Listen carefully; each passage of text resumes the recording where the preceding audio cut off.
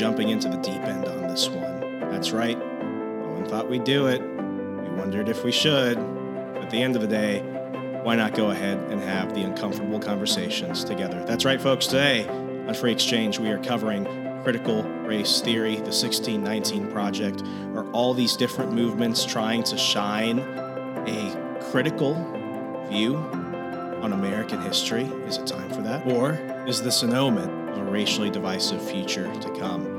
All this and more discussed today. I'm joined by Badger Institute Senior Vice President Michael Jahr.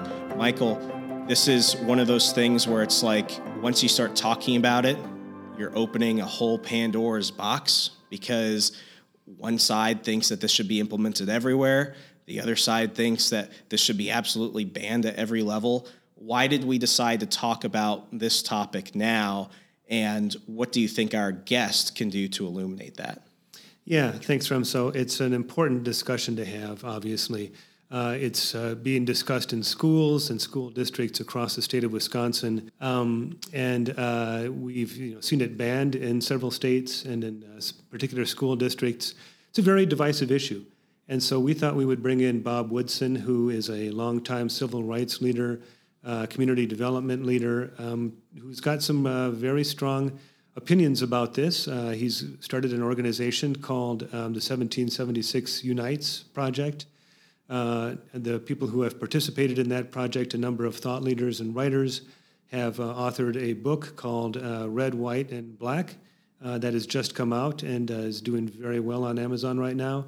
And so we thought Bob would be the ideal guy to come in and have a little conversation about this. I mean, if we were going to bring in anybody to discuss this, I can't think of anyone better. I mean, let's just go ahead and give our listeners a quick rundown of his history alone. It's absolutely amazing. Bob Woodson is a founder and president of the Woodson Center, formerly the Center for Neighborhood Enterprise, based in Washington, D.C. He founded the center in 1981 to help residents of low-income neighborhoods address the problems within their communities. Bob is a former civil rights activist who eventually kind of parted ways over a difference of opinion on how we approach race issues and the value of the American founding. He headed up the National Urban League Department of Criminal Justice. He's been a resident fellow at the American Enterprise Foundation for Public Policy Research. Bob is referred to by many as the godfather of neighborhood empowerment movement. And it's cool. He's done a lot of work here in Milwaukee, particularly in the area of violence prevention amongst youth. So he's worked within the schools here. He's worked with organizations like the Running Rebels, the Joseph Project, which is an organization here that finds employment for people around the state from within the urban core and finds some good-paying jobs around the state, is actually named for a book that he wrote on the triumphs of Joseph. In response to an epidemic of this youth violence, he has worked within urban, rural, and suburban neighborhoods alike, founding the violence-free zones in a lot of troubled schools and neighborhoods throughout the nation. He is a MacArthur Genius Awardee. He received the Social Entrepreneurship Award from the Manhattan Institute and was the recipient of the 2008 Bradley Prize awarded by Wisconsin's own Bradley Foundation. So if we were to ever get the best person to talk about this, we probably got him in this. We definitely did. Bob is, and I like Bob too because he's got great wit, he's got a lifetime of experience, and he's got just tremendous insights into issues that are incredibly complex and divisive. Absolutely. So, folks, we're going to go ahead and start the interview here in a second, but please, if you haven't already, share this episode with a friend. We're on Spotify, Anchor, you name it. We're across the internet everywhere. Other than that, Michael, anything else that we need to bring up? I don't think so. I'm excited to hear what Bob has to say. Absolutely. So we're about to go ahead and jump right in. So, Bob, again, welcome. You and I had dinner in Las Vegas in July of 2018, I think it was, and nobody should be in Las Vegas in July, but you and I were there. We had spent a couple of days with the great John Ponder looking at the work of Hope for Prisoners. Over dinner, we had a conversation about these issues of race and what you kind of refer to as the race grievance industry. And you talked about this idea that you had to bring people kind of across the ideological spectrum into a discussion of America's true history and this discussion of an honest discussion of race and of poverty and so on. You talked about reaching out to thought leaders and writers and authors and scholars across the board to come in and have this conversation. And my understanding is, as you described it, and as I've seen now, the 1776 Unites project unfold, that this really is the birth of that idea. This really is it coming into formation. And it's been, to what I have seen, it's been a very critical, very crucial, very timely conversation. You've assembled an amazing array of participants. Shelby Steele of the Hoover Institution in Stanford, John McWhorter of Columbia University, Glenn Lowry of Brown University, Carol Swain, former professor of political science and law at Princeton and Vanderbilt, Clarence Page, a Pulitzer Prize-winning syndicated columnist, Ian Rowe, a resident fellow at American Enterprise Institute, Ishmael Hernandez, the former communist Marxist Puerto Rican who came to the United States, actually to Mississippi, expecting to discover a racist hellhole, and actually had a very positive experience, and his worldview changed 180 degrees. So, Bob, tell me a little bit about this 1776 Unites. What are you guys up to there? Well, we were simply outraged when 1619 was published in the New York Times. And of course, it's been well reported that they brought together an array of liberal, radical, leftist blacks, and they published a series of essays, and the theme was to redefine American history of a slavetocracy, that the real birth date of America was not 1776, but the signing of the Declaration of Independence, but the arrival on our shores in Virginia of 20 African slaves. And they went on from there to propagate the false notion that since America slavery found its birth here at that time, that therefore the country should be forever defined by slavery, and that all whites are complicit and are the recipients of privilege, and all blacks are victims to be compensated and patronized. And the very fact that the New York Times would spend so much time, and then the Pulitzer Institute came along to even validate this false history. And there was an instant reaction from both the left and the right, challenging the content, the misperceptions, and the outright false presentations of our history. The most prominent one, of course, was that the Revolutionary War was fought to protect slavery. And that was after some pushback, they walked that back.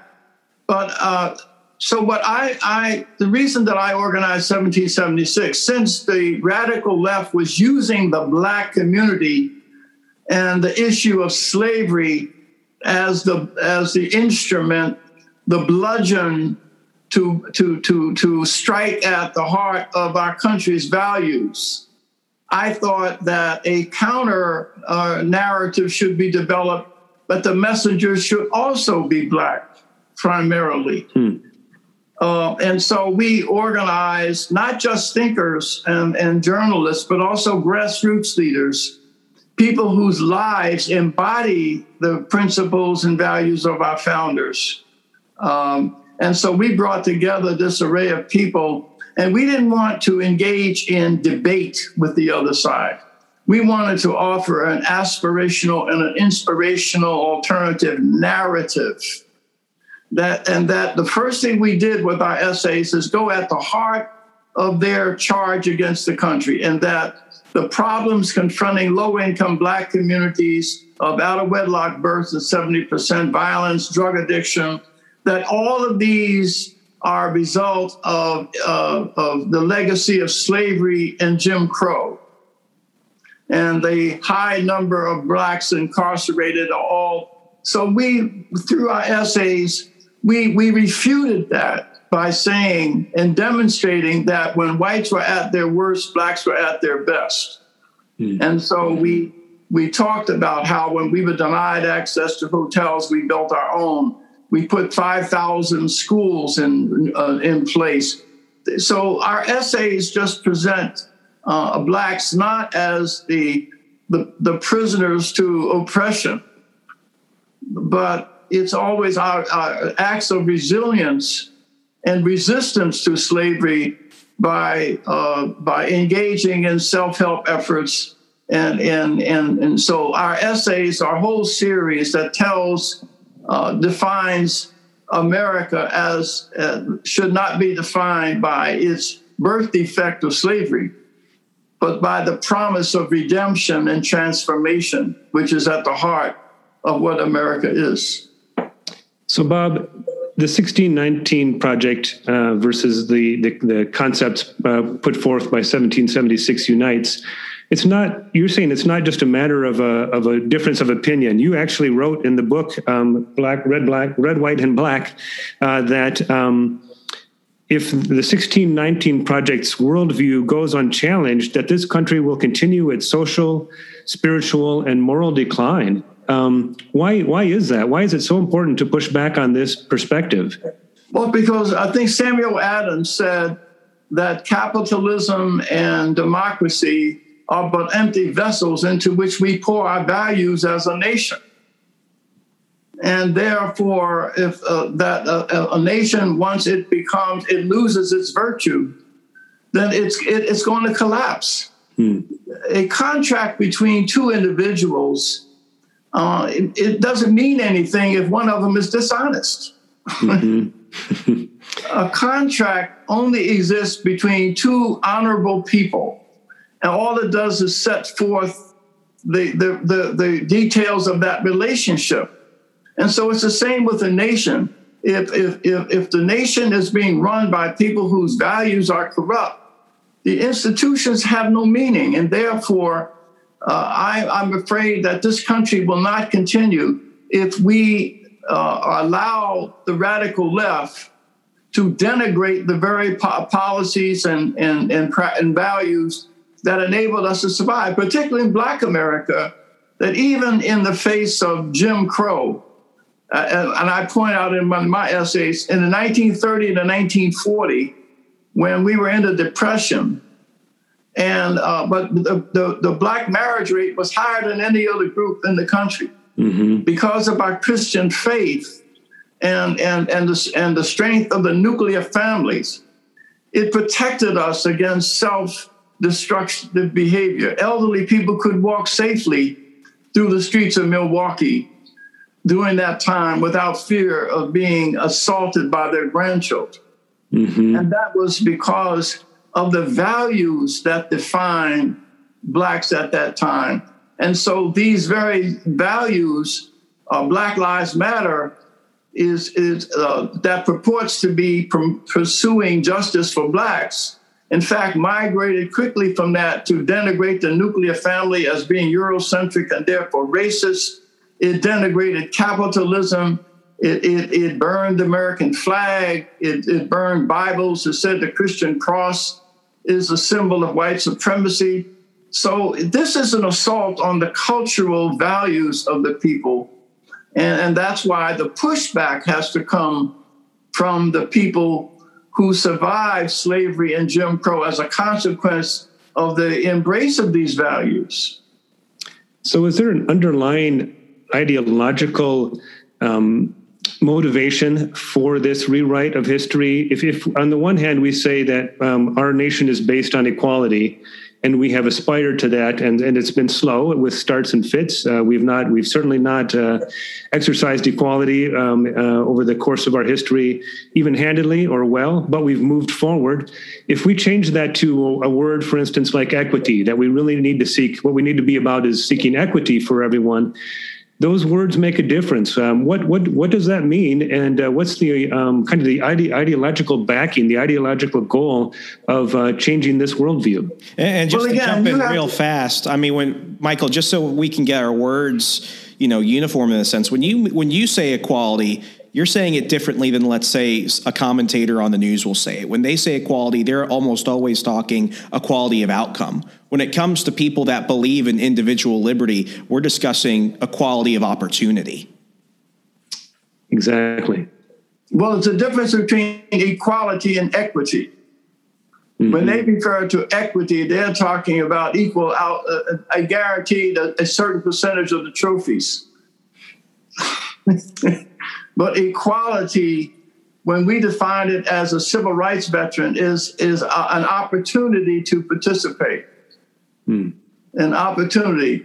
Like I said, through that, the people on the left look at it through the prism of crucifixion, and those of us who are pro-American, we look at it through redemption and resurrection. It's like, to the people on the left, Hank Aaron is the strikeout king. But to those on our side, he's a home run king. Because they only look at the deficits and they don't compare the deficits with the assets. So equity is a deficit model. Equality is an affirmative model. So what's behind all this then? Why push this alternative narrative? It's not just a disagreement about history. There's a deeper motivation there. It really is deeper. There are actually forces who really want to push this country to socialism. Mm-hmm. They are pushing Marxism, and they're duping a lot of well-meaning people who are well-meaning but ill-informed. And Dietrich Bonhoeffer said one of the most difficult human traits to confront is folly. Folly can be more difficult to confront than malice, because malice you can confront with violence. But there's very few antidotes to folly. When people think they are helping you, when in fact they're injuring you with the helping hand.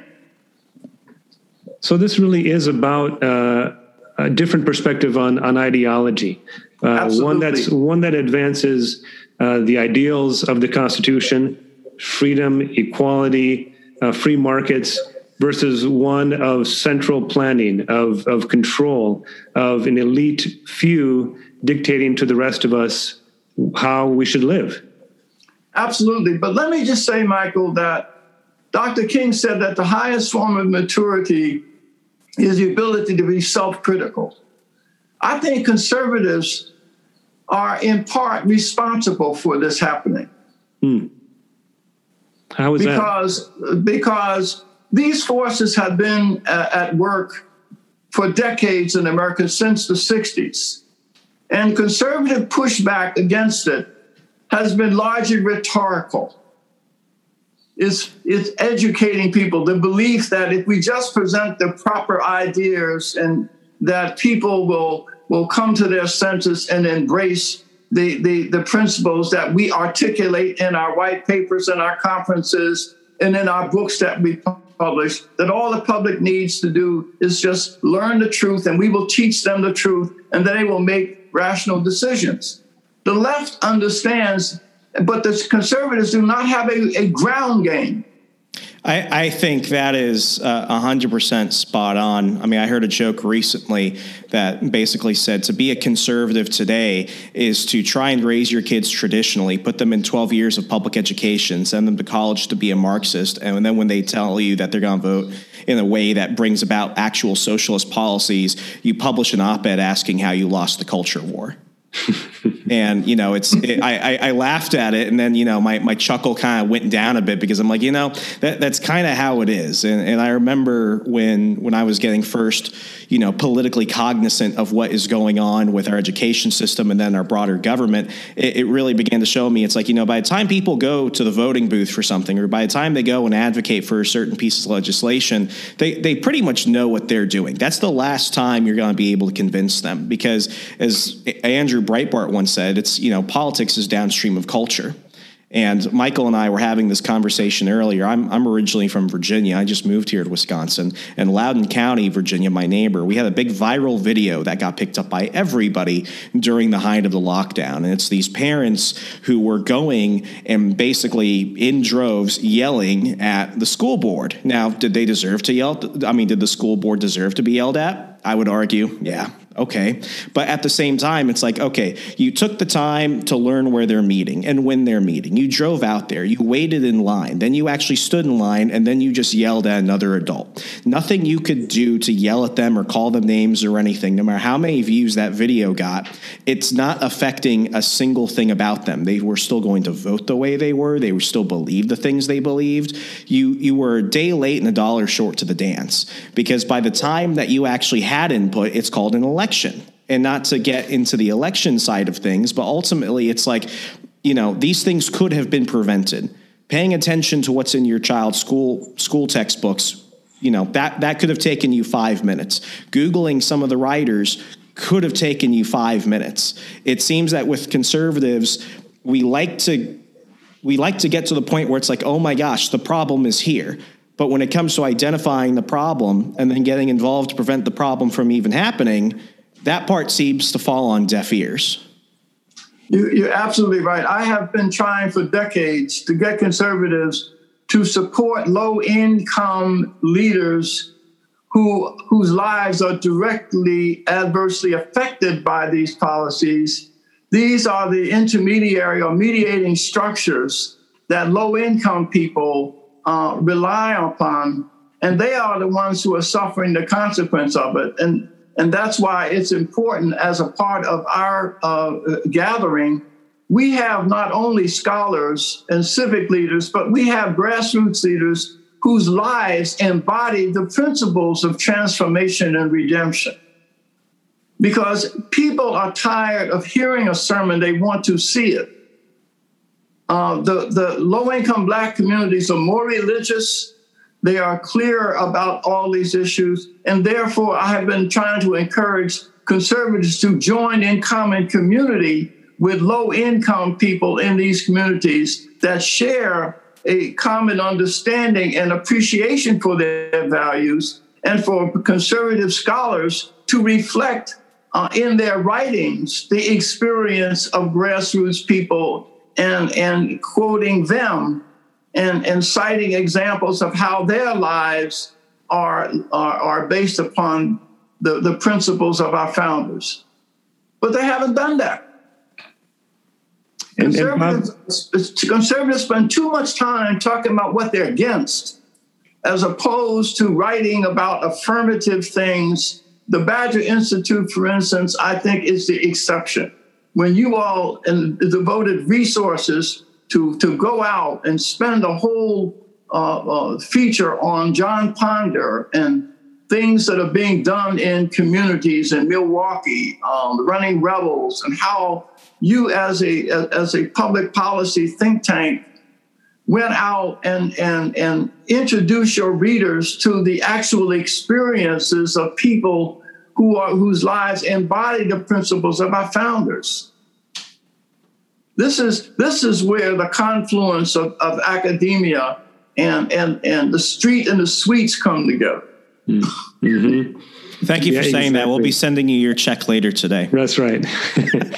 So, Bob, we've had this conversation before, though, too. And one of the things that you emphasize and have long emphasized at the Woodson Center and previously the Center for Neighborhood Enterprise is that there has been so much success within the Black community, the amazing ability of the Black community to face unbelievable hurdles and to still succeed. Why are those stories so important? And can you share a little bit about, what you're talking about in that context?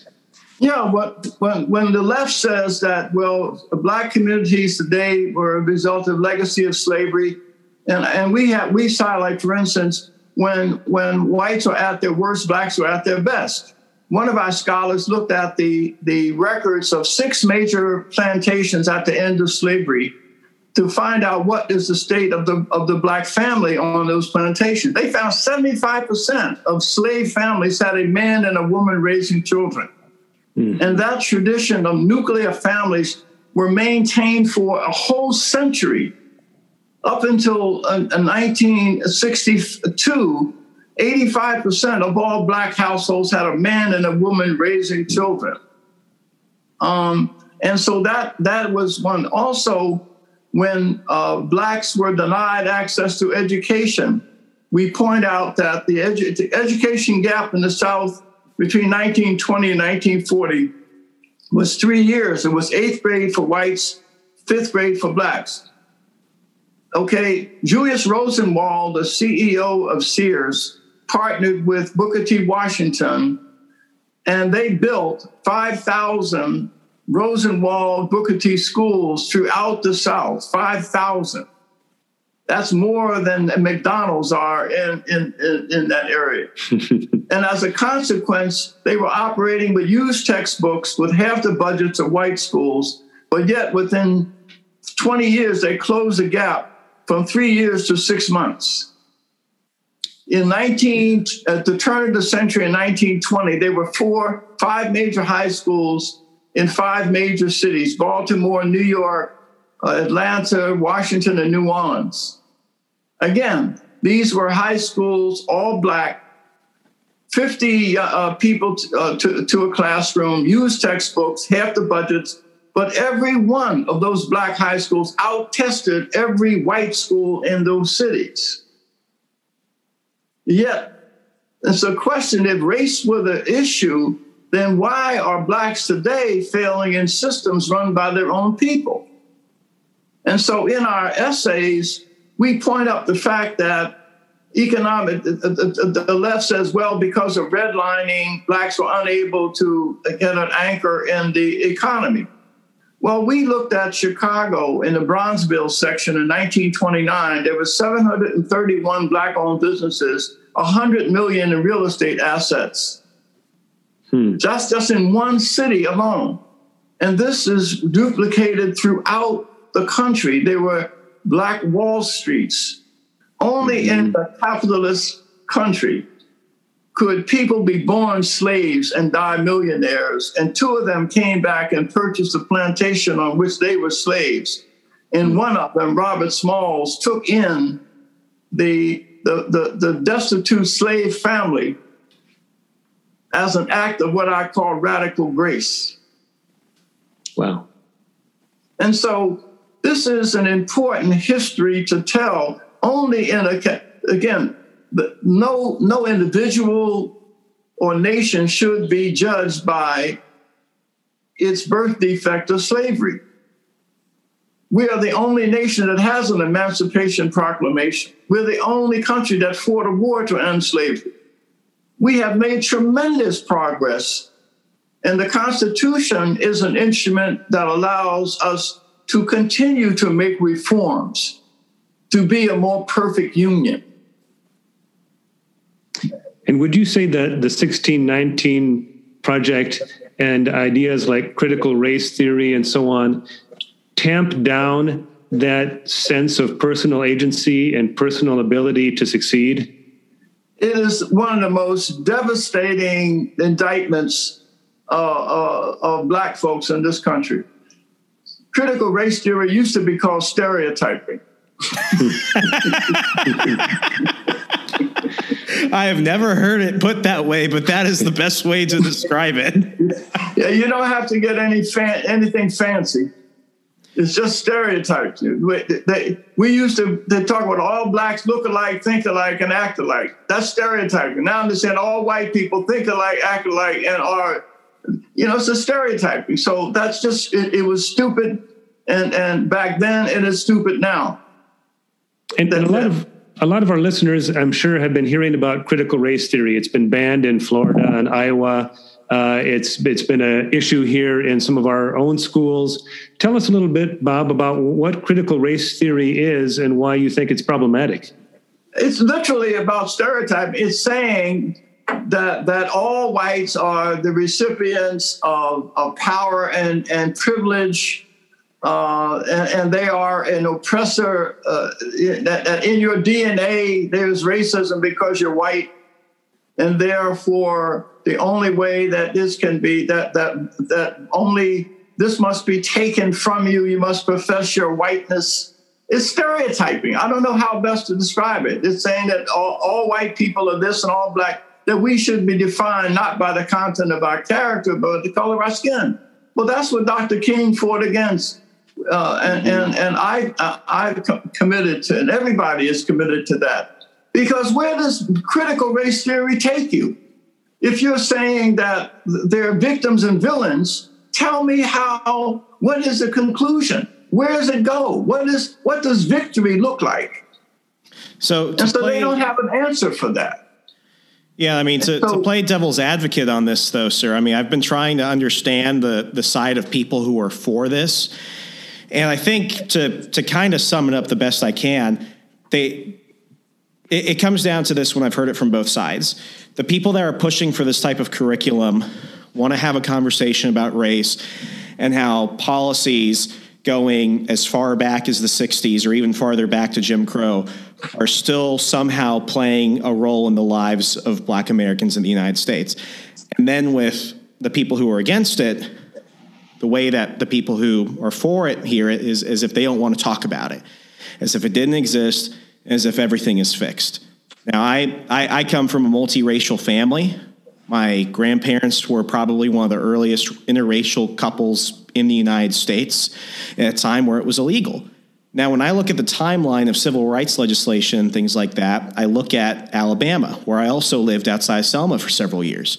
And in the state of Alabama, interracial marriage was illegal until the year 2000. And 40% of Alabama voters voted to keep it that way. 2000 wasn't that long ago. I was 7 years old. So I do understand how some of this is somewhat of a generational hangup. We want to treat it in some way. I think for a lot of people on the right side of the spectrum, we want to treat it like it was a million years ago. But for some people that really look at this, they think that's just 1 or 2 generations ago. So I'm not saying I'm for it in that sense, but what I am saying is I understand the crux of the argument that's being used to push a bad system onto people. Folks, I'm interrupting real quick just to go ahead and remind you that productions like this are only able to exist because of your support from people just like you from throughout the state of Wisconsin and throughout the nation. And if you're getting value from this program, what we're hoping is maybe you'll want to go ahead and give some value back, really exercise that free enterprise system that we truly believe in to spread this message throughout the world, really. Because that's the amazing thing about the internet. But how can you do so? Today, I've gone ahead and brought in my friend and colleague, our Director of Development here at the Badger Institute, Angela Smith. Angela, for people that want to go ahead and take that next step, maybe they're a first-time donor, maybe they want to go ahead and just learn more about how they can support us as an organization, how could they do so? Absolutely. Thanks for asking. Real quick, the Badger Institute has been around for 3 decades. We are a driving force really to protect individual liberties in Wisconsin, ensuring opportunity and prosperity for all Wisconsinites. And we are grateful for donations of any support in any amount. Truly, your support really does make a difference at any level. There's a couple of ways you can donate. You can go ahead and go on our website, which is badgerinstitute.org. There's a donate button right on the front homepage there. Click donate, and it gives you a couple of different options. You can pay securely online. Another option is you can send us a check. Our mailing address is right there on the website, and you can send a check here to the office. We would be very grateful for any donation. Again, really does help protect individual liberties, limited government in our state, and our goal is to make Wisconsin the freest and most prosperous state in the nation. We can really only do that with your help. Absolutely. And the message of these ideas, the message of liberty is a universal language that hopefully you can be a part of in spreading to those that want to discover more. So that's all I've got. Let's go ahead and get right back to the show. Okay, let me just correct you about something. If it was a need for a conversation, I would agree with you.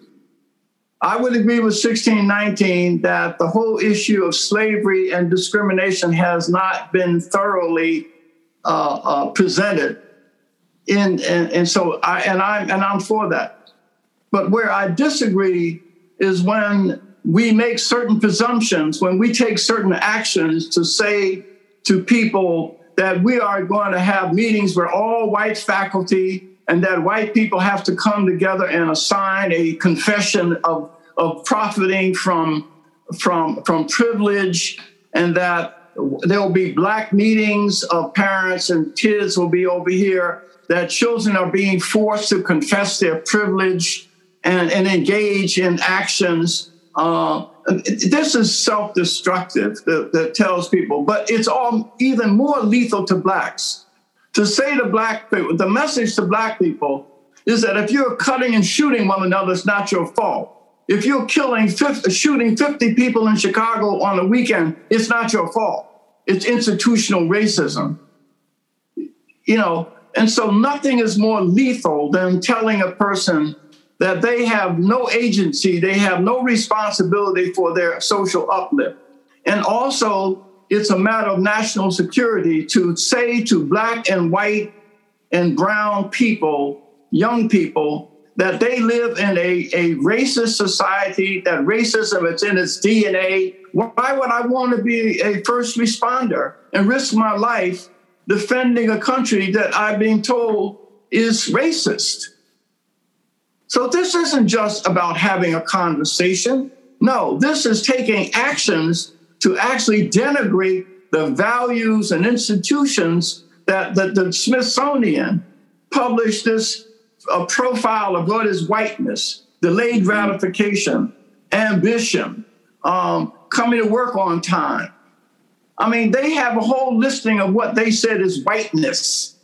So in other words, they're saying to be authentically black means that you don't come to work on time, you don't delay gratification. That's the old vaudeville stereotype of blacks. Mm-hmm. Oh my gosh. There was a producer for the BBC. Has anyone seen that show, Luther? On BBC. No. It's a good show. It's a good show. And Idris Elba is one of my favorite actors. And there was a BBC producer that went ahead, and I think she wrote a piece for Sky News saying that she doesn't feel comfortable putting Idris Elba, a black British-born actor, in a film where he has to play a traditional black man in England because he doesn't do what she considered typically black things. He hasn't listened to Jamaican music. He doesn't go ahead and hang out at the barbershop. This is her words. And it's like, my gosh, lady, you just went ahead and pulled out a stereotype of like one of the most ignorant things you could possibly say. And why not go ahead and commend him for the fact that he's an amazing actor? Why not commend him for the fact that he's a philanthropist in his community? You just went ahead and said, well, he's good, but I don't think he's black enough for me. Exactly. Well, that's what, and you see, but you got to understand this, that while all of us are concentrating, looking at everything through the prism of race, the more critical challenges facing us are going unaddressed. America is in a moral and spiritual freefall that is causing blacks, the highest cause of death in the black community is homicide. Among low-income whites, it's prescription drugs, and among wealthy white and Asian families in Silicon Valley, their teenagers are committing suicide 6 times the national average. So you're going to tell a white mother who lost her 17-year-old daughter to suicide, who jumped in front of a freight train, and a mother who lost her daughter in a public housing project to homicide, and to an Appalachian mother who lost their daughter to drugs, that somehow the most important issue in their life is race? No. What we're trying to do with the Woodson Center is deracialize race, get it off the table, so we can bring these 3 groups together to talk about how do we fill the empty hole that's in the hearts of our children that is causing them to devalue their lives to the point where they'll take their own life or take someone else's. That's the critical problem that we're facing. Yeah, but we're not going to be able to solve that problem if we have to look at each other through the false prism of race.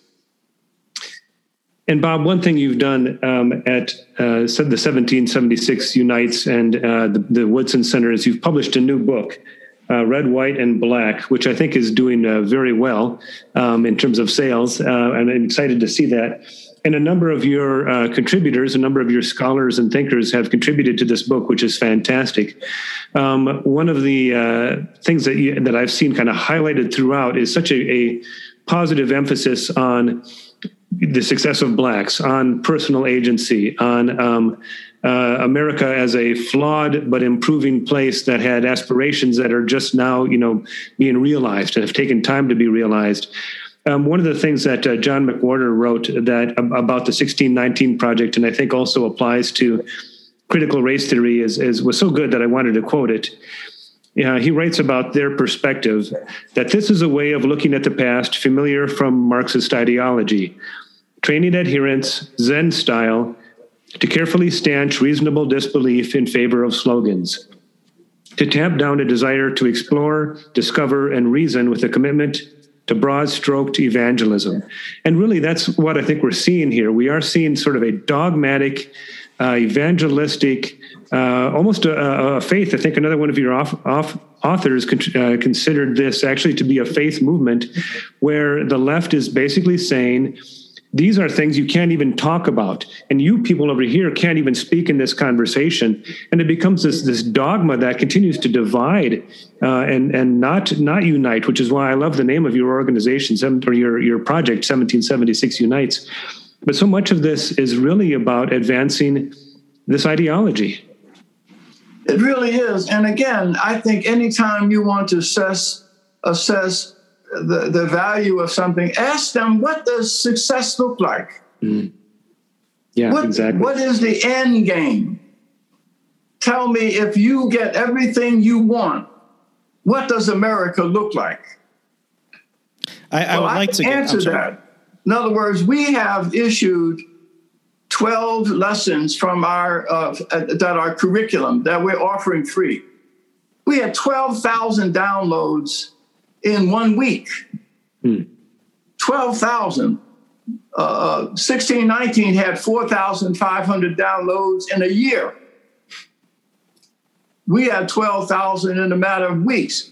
That book sold out on Amazon in less than 2 weeks. They're into a reprinting of the hardback cover. They had a print on demand, a temporary soft cover, because the demand was so great. What does that tell you? That Americans are thirsting for solutions that are aspirational, that are inspirational. So you have a formula for an improvement. In other words, people are motivated to improve their lives when you show them victories that are possible, not always reminding them of injuries to be avoided. So that's the kind of thing that we're trying to promote, and that are solutions. And again, I challenge anyone, left or right or center, tell me, if we implement what you proposed, what does America look like? Absolutely. And I mean, when it comes to certain buzzwords like systemic racism, I've said this to people who are on the left side of the spectrum. It's like, well, I'm against systemic racism. Point out the system and tell me what's racist about it.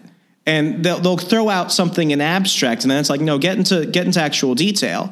And they can never point out the system, and they can never point out the explicit part of it that is institutionally racist.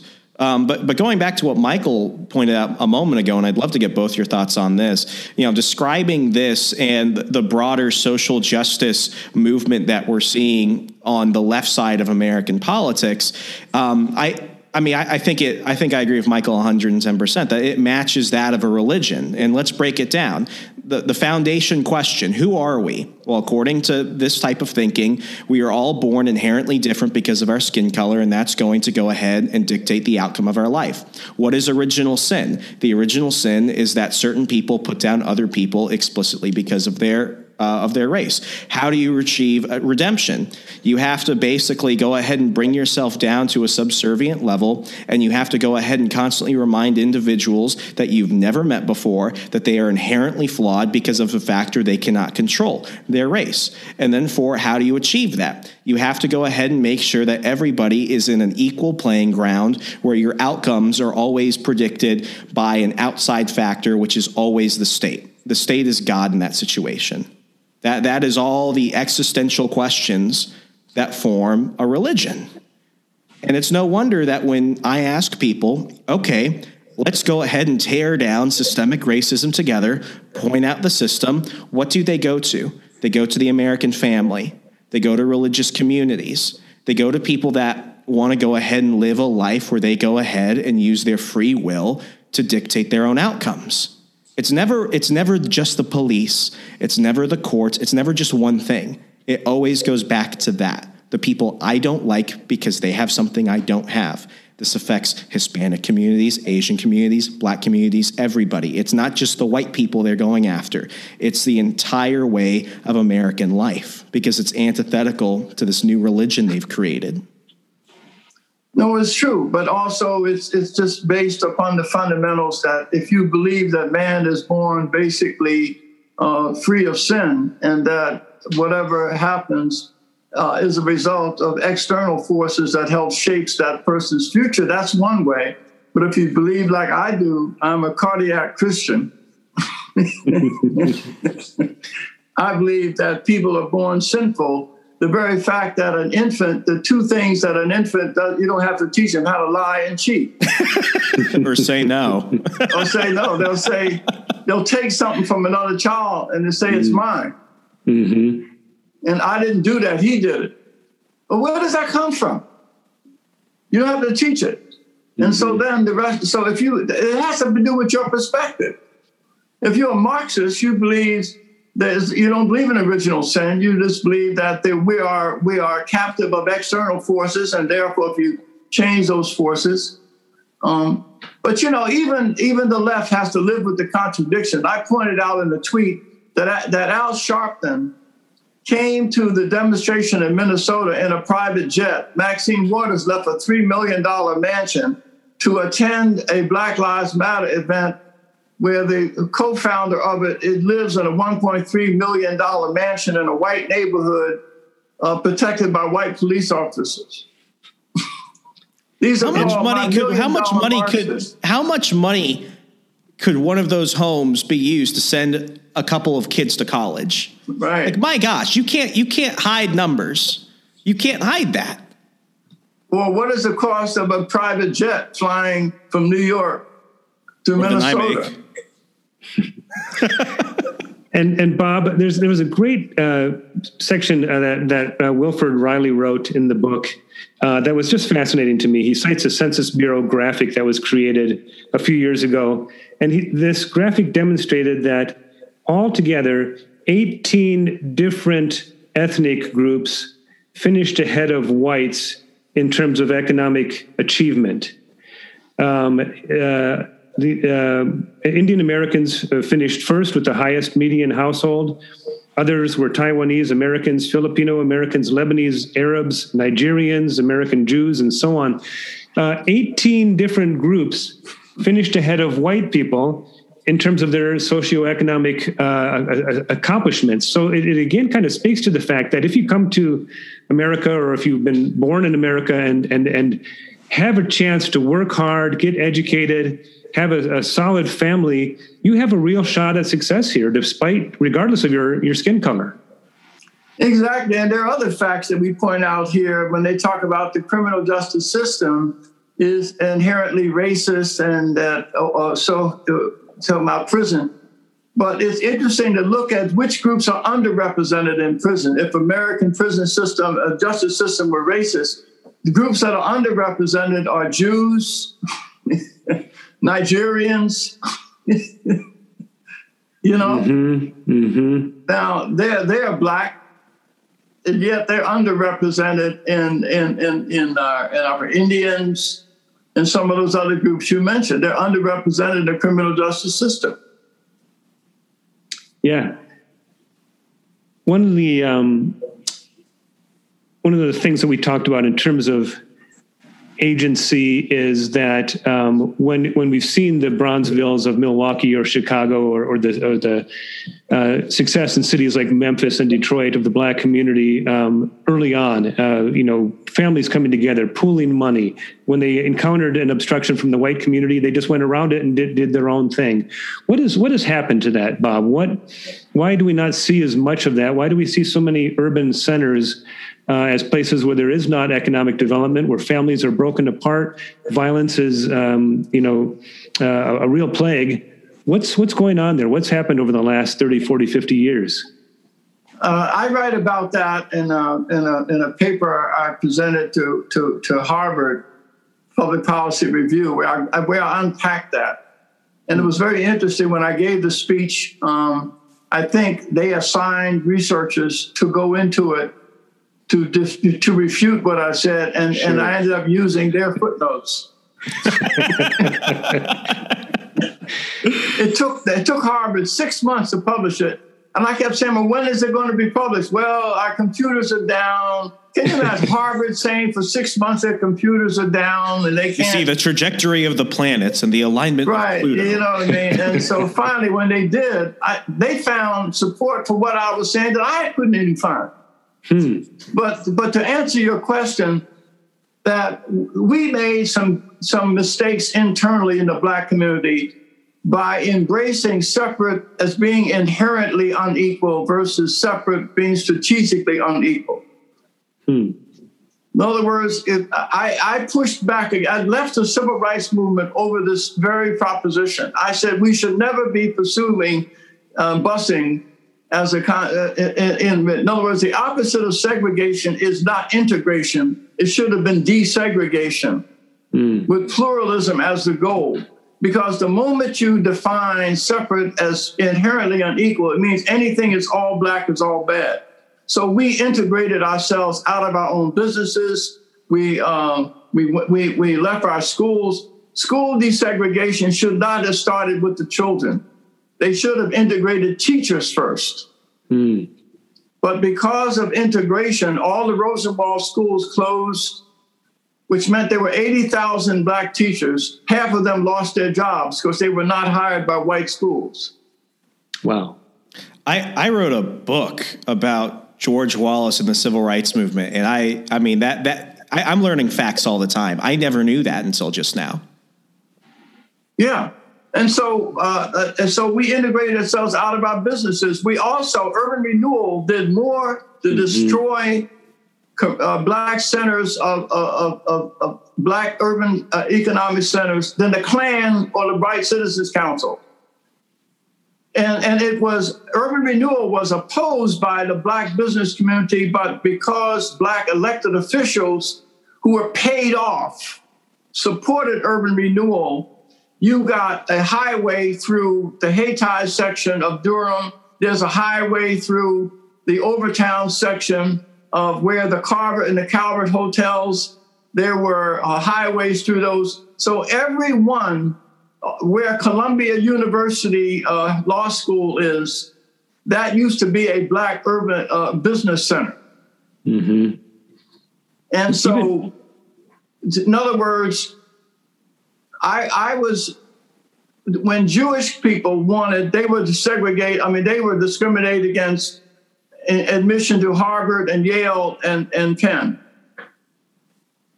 But when desegregation came, they didn't abandon Brandeis and Yeshiva. They wanted Brandeis and Yeshiva. We abandoned our institutions in the name of integration. We left our hotels. We left our businesses. And so in part, it was a combination of urban renewal, the poverty programs, when Blacks became liberal democratic officials, and then the poverty programs dumped $22 trillion over the last 60 years, where 70 cents of every dollar goes not to the poor, but those who serve the poor.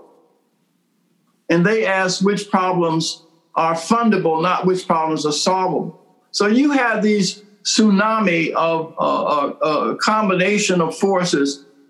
if you read Cloud and Piven, the two social scientists at the Columbia School of Social Work, these were about socialists, and they said what we must do is separate work from income, and it'll make the fathers redundant. It'll produce out-of-wedlock births, drug addiction, school drug, and what they predicted was true. Mm-hmm.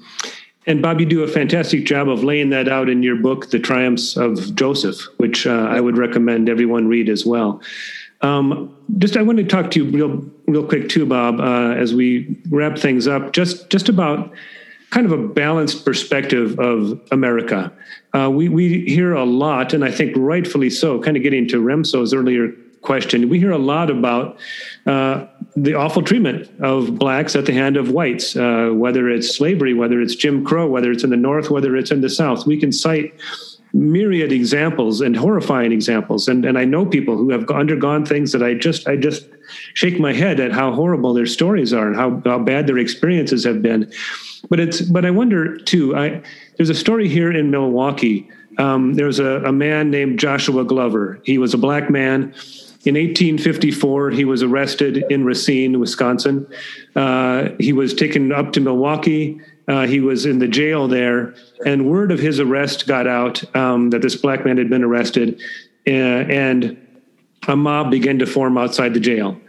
Before you know it, 5,000 people had gathered outside this jail. And in the morning, they stormed the jail. They overpowered the guards. They broke down the cell. They took Joshua Glover. They dragged him out. And you know what they did to him? They put him in a safe house.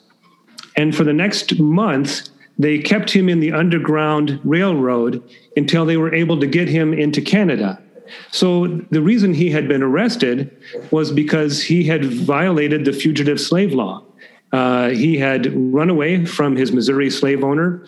He had been arrested by agents, but you never hear that kind of story. He was rescued by 5,000 Wisconsinites and hidden by households innumerable across this state at the risk of their own, welfare and safety and facing prison time, in order to make sure that this one individual was, gotten to safety in Canada at the time.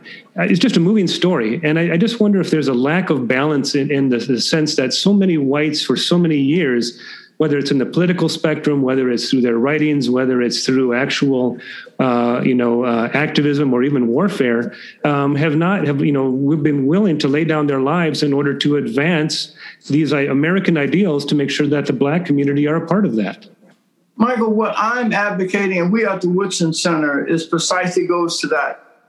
We need to establish, we're trying to perhaps work with Hillsdale to establish a Center for the Study of Resilience and Perseverance.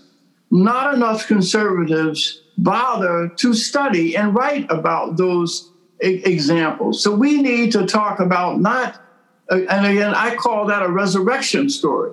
Mm-hmm. Most people want to focus on the people who broke in to lynch people. That's a crucifixion story. Mm-hmm. Crucifixion was a reality. But if you only read the chapter on crucifixion, you will not know about resurrection. Exactly. And so what I'm suggesting is that they're insufficient. What we're trying to do at the Woodson Center as our next step is to promote examples of radical grace in action. And that's an example of radical grace in action. I'd like you to send me some more details on that one. Sure, be glad to do that. But also there's a town in Michigan that was established after slavery that never segregated. It was always integrated. And interracial couples migrated there. Blacks were paid the same wage. So there are islands of moral and spiritual excellence in America that defies the stereotype of America being an oppressive place. But we need, particularly conservatives, need to spend more of just, instead of writing tracts condemning what the other side is doing, why don't we go out and publicize stories like this? We should make movies of this. So, Bob, for our listeners, very quickly as you wrap up, regardless of the race of our listeners, what should they do? What should people do that can actually be helpful, that can actually contribute to a positive discussion on issues of race and the things that are related to that? Well, first of all your listeners who feel guilty, who are white and feel guilty about being white, just tell them that Bob Woodson has been self-appointed a racial exorcist.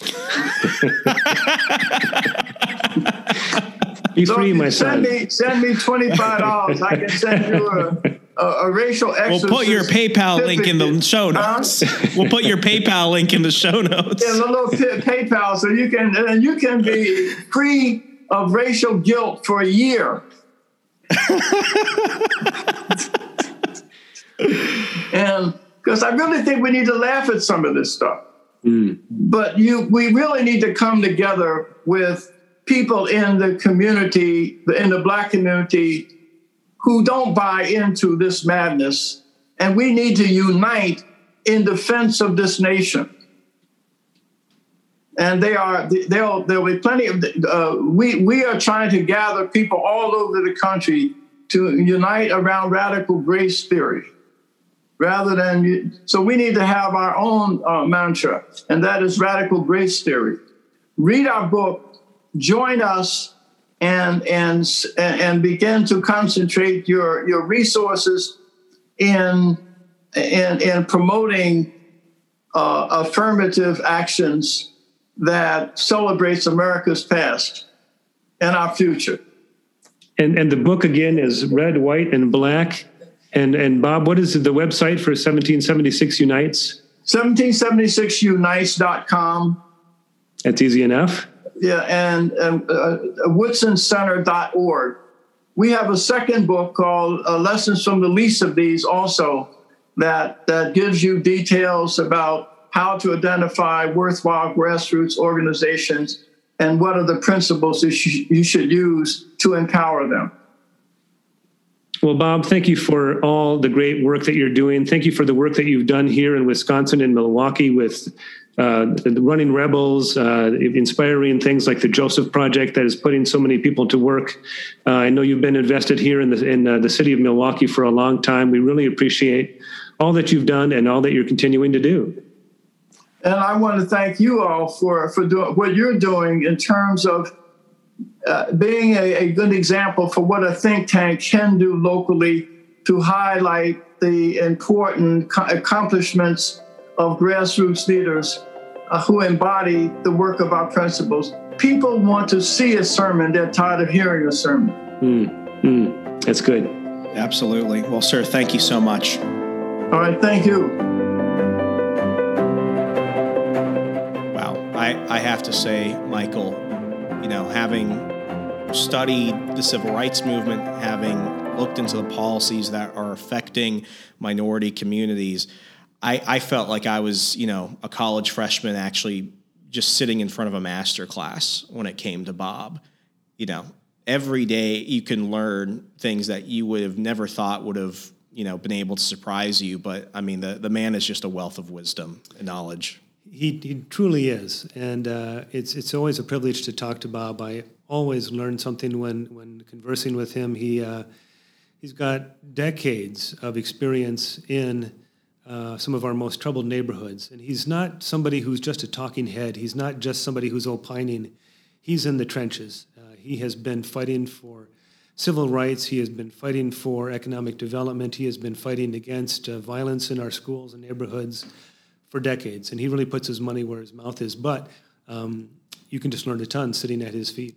Yeah, absolutely. I mean, learning about his take on, the desegregation of public education in the 60s. I mean, knowing that so many black teachers were put out of work. It's one of those situations where it's like you hear that and you get like this like gut reaction of like, no, it had to have been good. That's what we wanted. But then when you actually look at how it was implemented, it's one of those situations where the policy intention and the outcome are different because, yeah, the kids got put into the schools, but who ended up being cast aside as a result of it? It was the people who were probably best suited for these these new programs and for this new way of doing schooling to help with the transition, to actually make sure that they were, being treated fairly in the classroom, that they actually knew the students from the communities they were coming from. I mean, that just absolutely shocks me. What were some of the things that you took away from Bob? Well, I think that's spot on, and I think that's part of the reason that Bob put so much emphasis on civil society solutions to these kind of problems, as opposed to heavy-handed, one-size-fits-all government programs that tend to have a few smart central planners at the top who think that they can anticipate what's needed, and quite often there are unintended consequences that no one could have anticipated.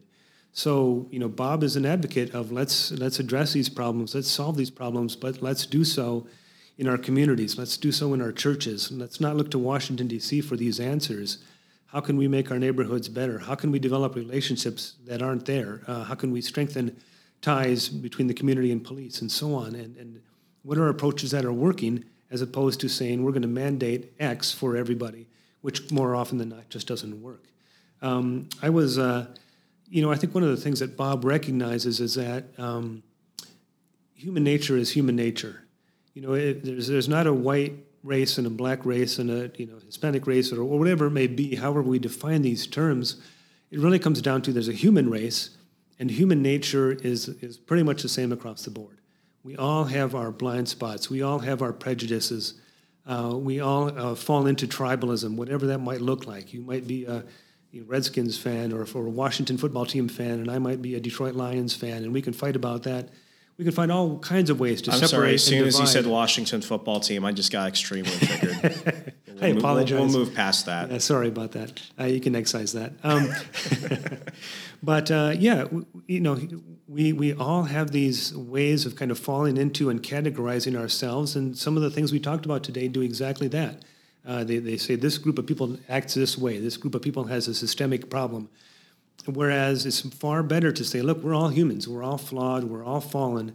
How can we work together to make a better America? And again, realize the aspirations that the founders laid out. They didn't do it right, but what they did uniquely was they laid out some aspirations to say, here's where America could be. Here's what America should be.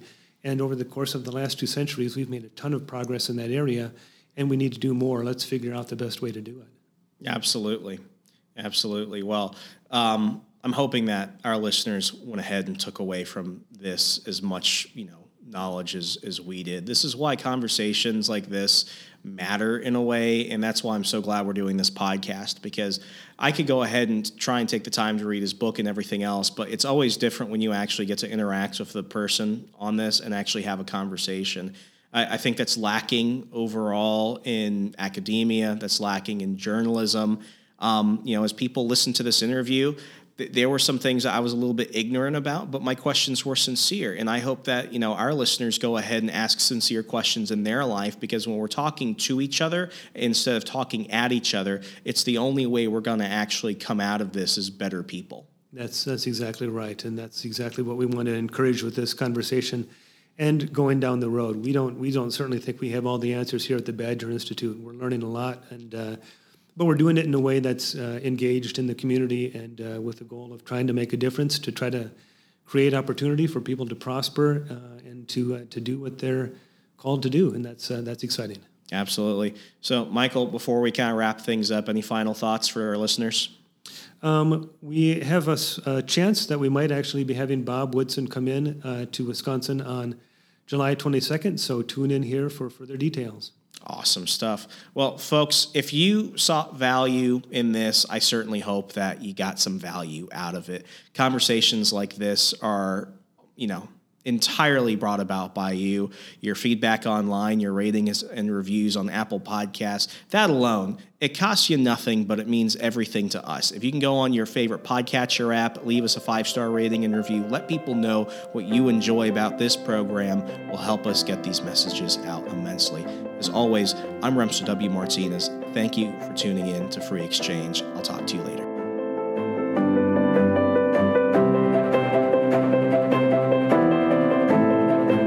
Free Exchange is a Badger Institute production. Copyright 2021.